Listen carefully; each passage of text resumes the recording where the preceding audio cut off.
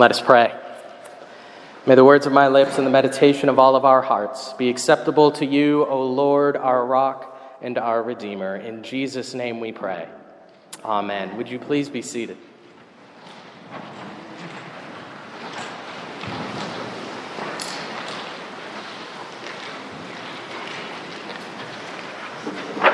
One of the wonderful things about the prophets is how honest they are. What they say comforts us at times, and most certainly confronts us at others and challenges us. There's no question about that. We've seen that, I'm sure, as we've walked through Micah this Lent. Reading the prophets is not always a pleasant experience, and perhaps that is why so many Christians neglect the reading of the prophets and Scripture in general. The truth is often a very difficult thing to hear.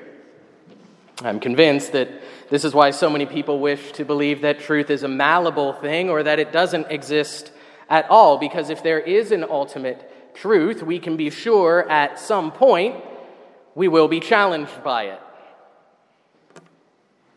We will be confronted with our own untruthfulness or our own delusions or our own lies, and of course, we would rather not deal with any of that. But the truth is, as Bishop Ryle said when he wrote, "Truth is truth, however long it may be neglected. Facts are facts, however long they may lie buried."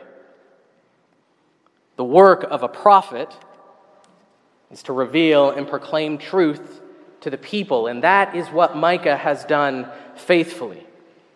He speaks into a culture that believed it could not possibly fall, that nothing could ultimately go wrong for them. Life was good.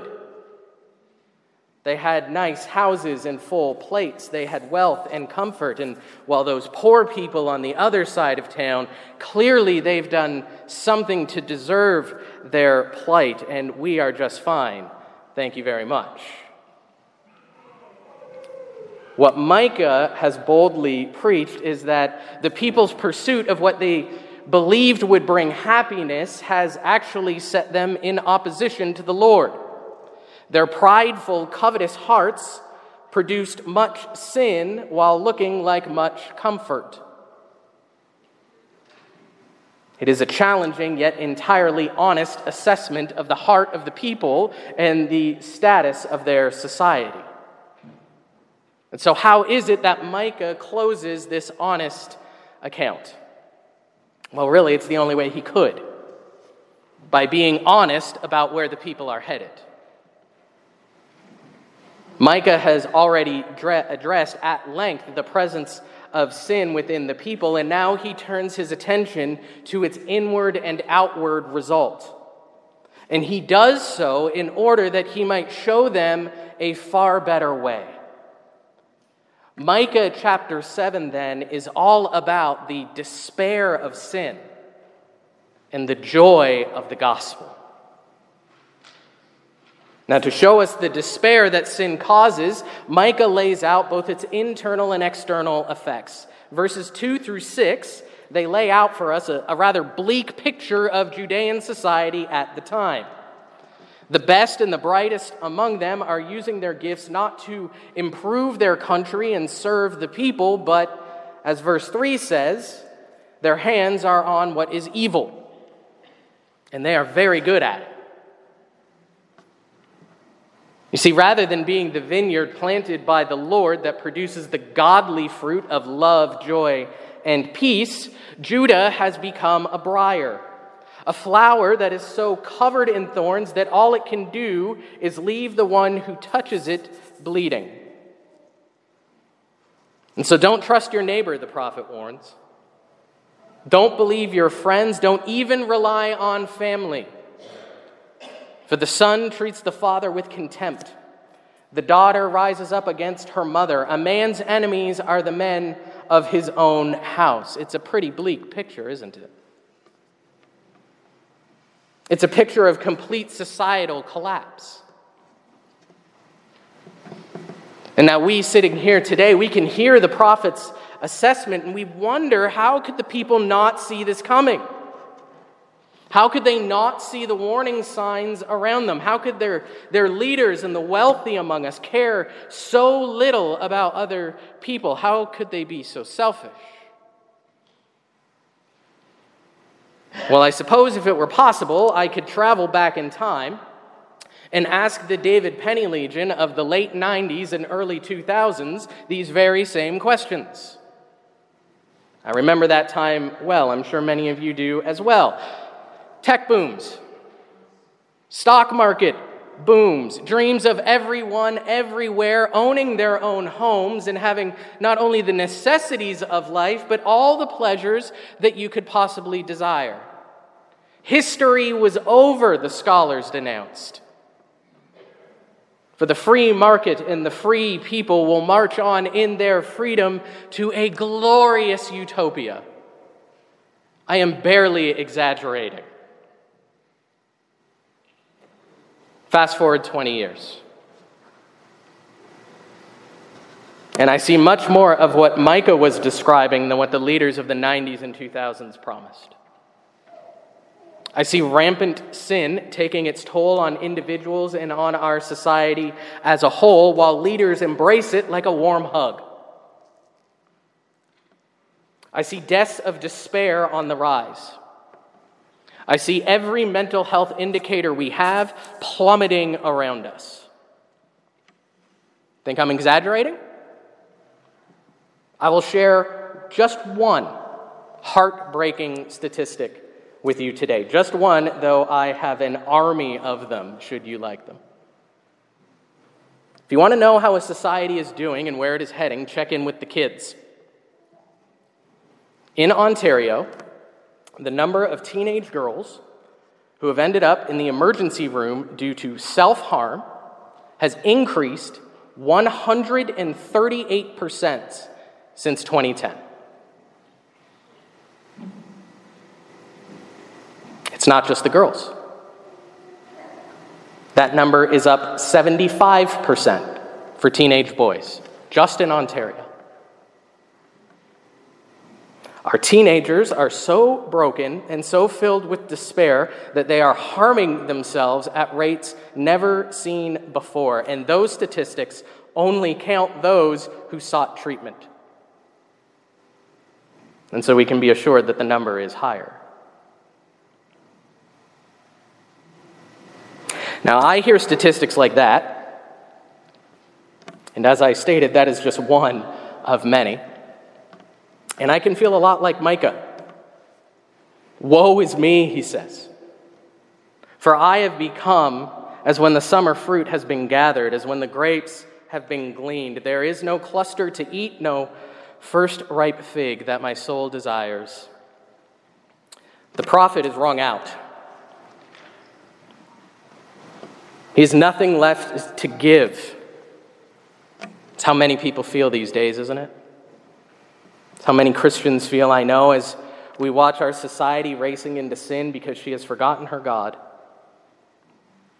I can easily despair of the future, as it is easy to be convinced that there is no way forward. And that is exactly how I can feel when I see and hear the despair that so many, young and old alike, are locked in. And that, my friends, is exactly where sin wants to keep us. As if the sin itself was not bad enough, the ongoing individual and corporate level sin, it can lock us in despair, and there is no one who is happier when we are in despair than our adversary, the devil. Because despair is hopelessness. Despair is being so trapped in darkness that forget about seeing the light, you can't even believe that light exists anywhere. Micah here is being honest about the effects of sin on an individual and a societal level. It breaks everything and it leaves everyone in despair.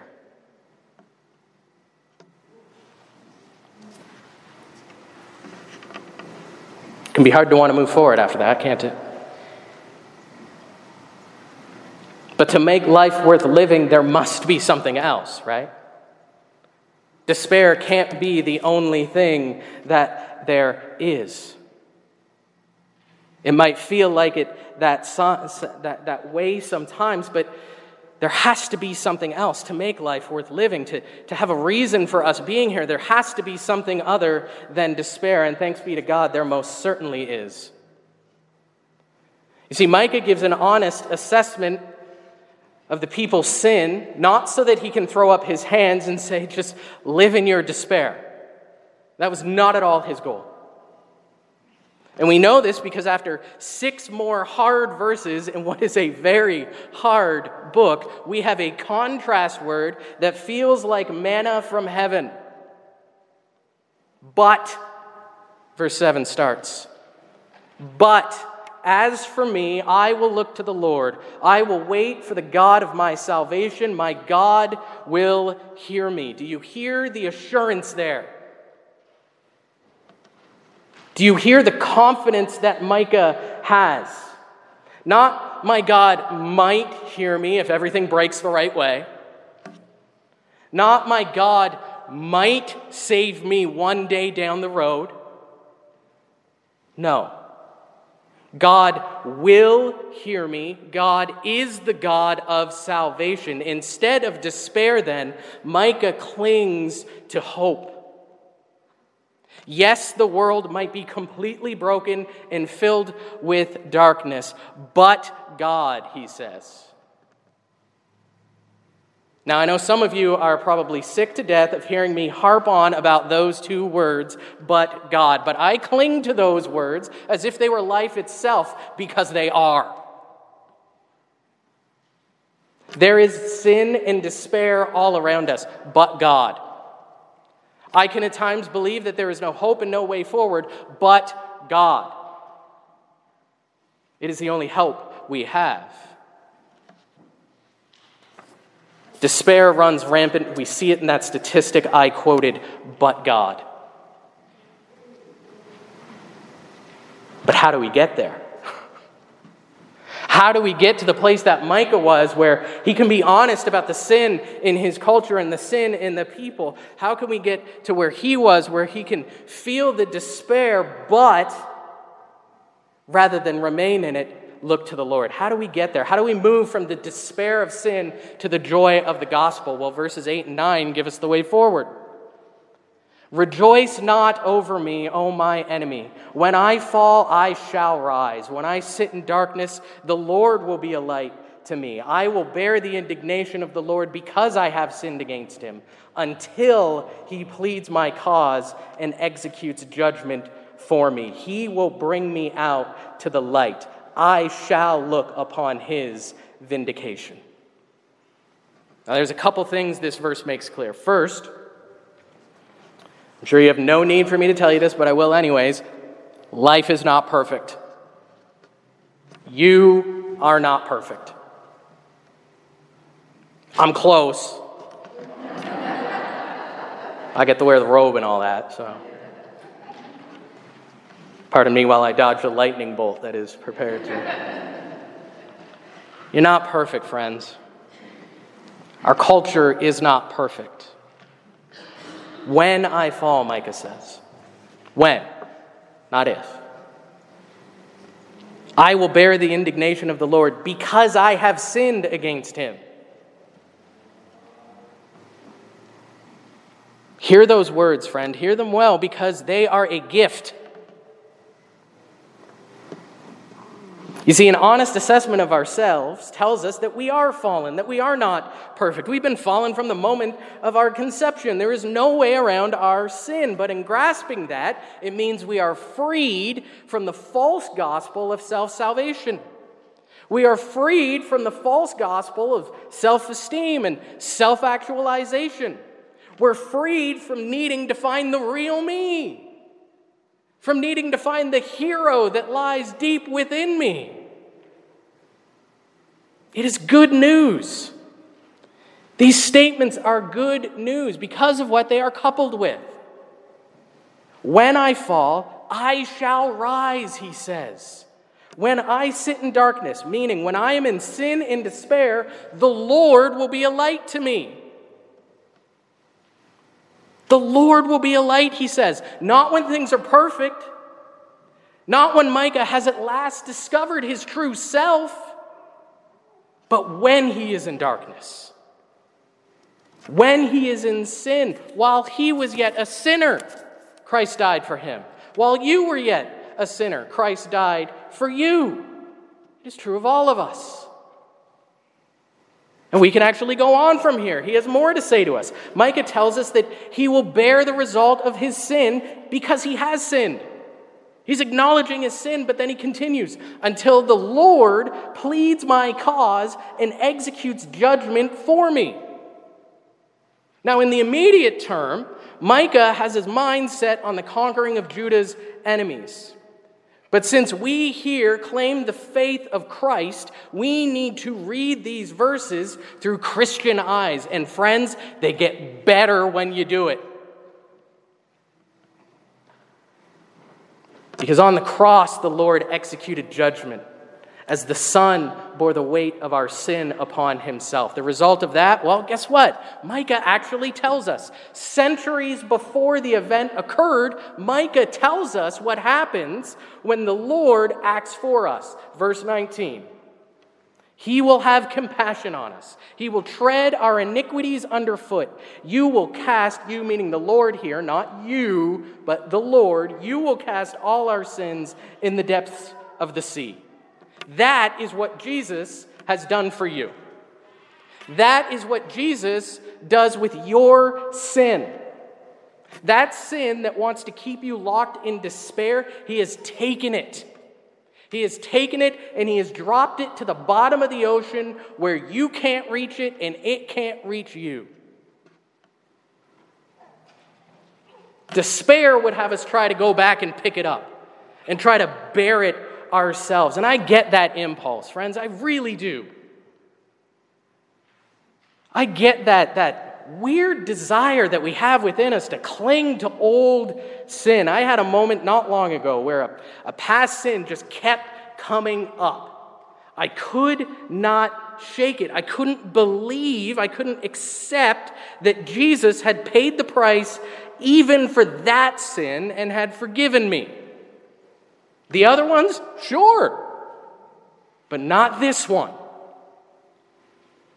And I needed a father in the faith to speak those loving words to me that I had been forgiven, that Jesus had took even that sin.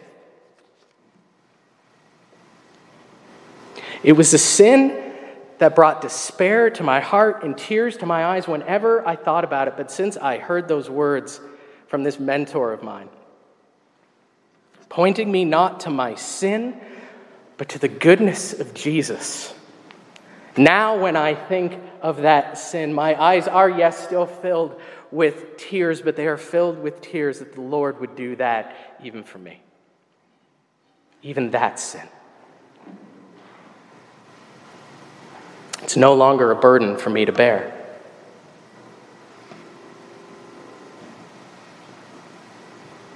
My friends, your sin is no longer a burden for you to bear. If you are in Jesus, your sins are no longer for you to bear, so stop trying to pick them up. And know that when you feel that despair, when that sin keeps coming up and it tries to grab hold of you and keep you in darkness and despair, know what Micah tells us, that the Lord pleads your cause. You see, it turns out, friends, spoiler alert for next week, Jesus is risen. I just blew Easter, I'm sure, right? Jesus is risen. He is alive, actually alive. It's not a myth, it's not a lie, it is the truth. And because he is alive, and because he has ascended to the Father, that means that he is at the right hand of the Father. And what is he doing there? Glad you asked. Paul tells us in Romans 8. He writes, who is to condemn? Christ Jesus is the one who died. More than that, who was raised, who is at the right hand of God, who indeed is interceding for us. That is what Jesus is doing for you. He is interceding on your behalf. He is praying for you even as I speak. He is pleading your cause before the Father, just as Micah says. He speaks to the Father about you. So that when you sin, the Father, yes, He'll see it, but He sees it through the lens of His Son. He sees that Jesus paid for your sin, and so that you are forgiven. Yes, even that sin you think is unforgivable. I told you earlier the shocking truth. You're not perfect. Here's another shocking truth. You're not God. So you don't get to say what is and what isn't forgivable. He says you're forgiven. I believe Him more than I believe you, friends. Sorry. I believe Him more than the despair that says, I'm not forgiven. You're forgiven. Everything changes when instead of looking to ourselves and being locked in despair, we cast our eyes upon Jesus and see the God of our salvation. Micah makes it clear that there will be hard days. If you've read the book, if you've been here week by week, you know he doesn't sugarcoat things.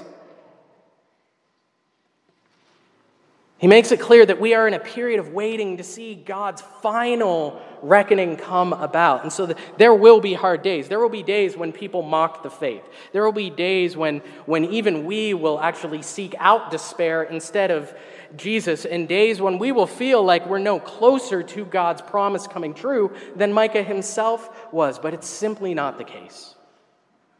It is not true. Verse 14 is Micah's prayer to the Lord that He would shepherd His people again, and it's a prayer that he prays in confidence.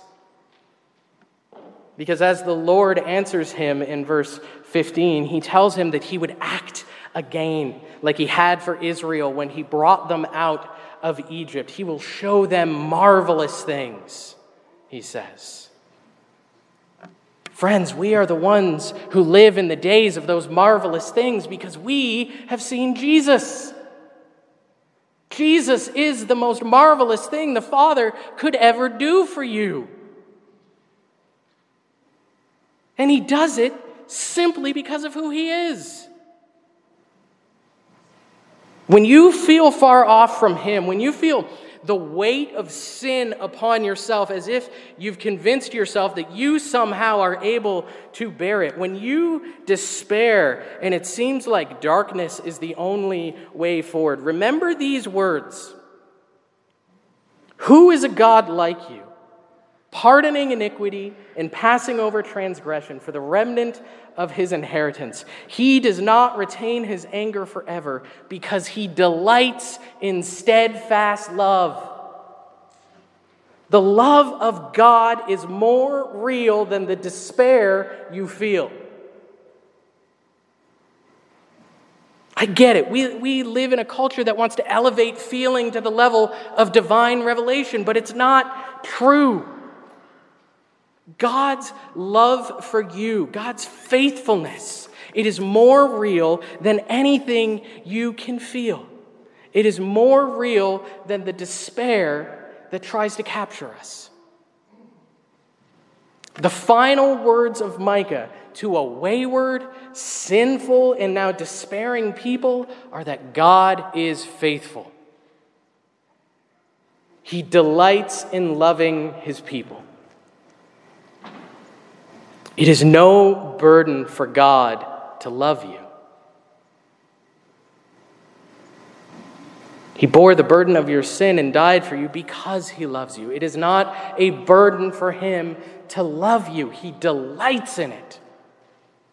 He takes absolute joy in loving you. You want hope rather than despair? I know I do. You want light rather than darkness? Trust not in the things of this world and the false promises she offers, but rather, with Micah, look to Jesus. Seek the risen Lord and cry out to Him, for He will hear you. And He delights in loving you. In the name of the Father, and of the Son, and of the Holy Spirit. Amen.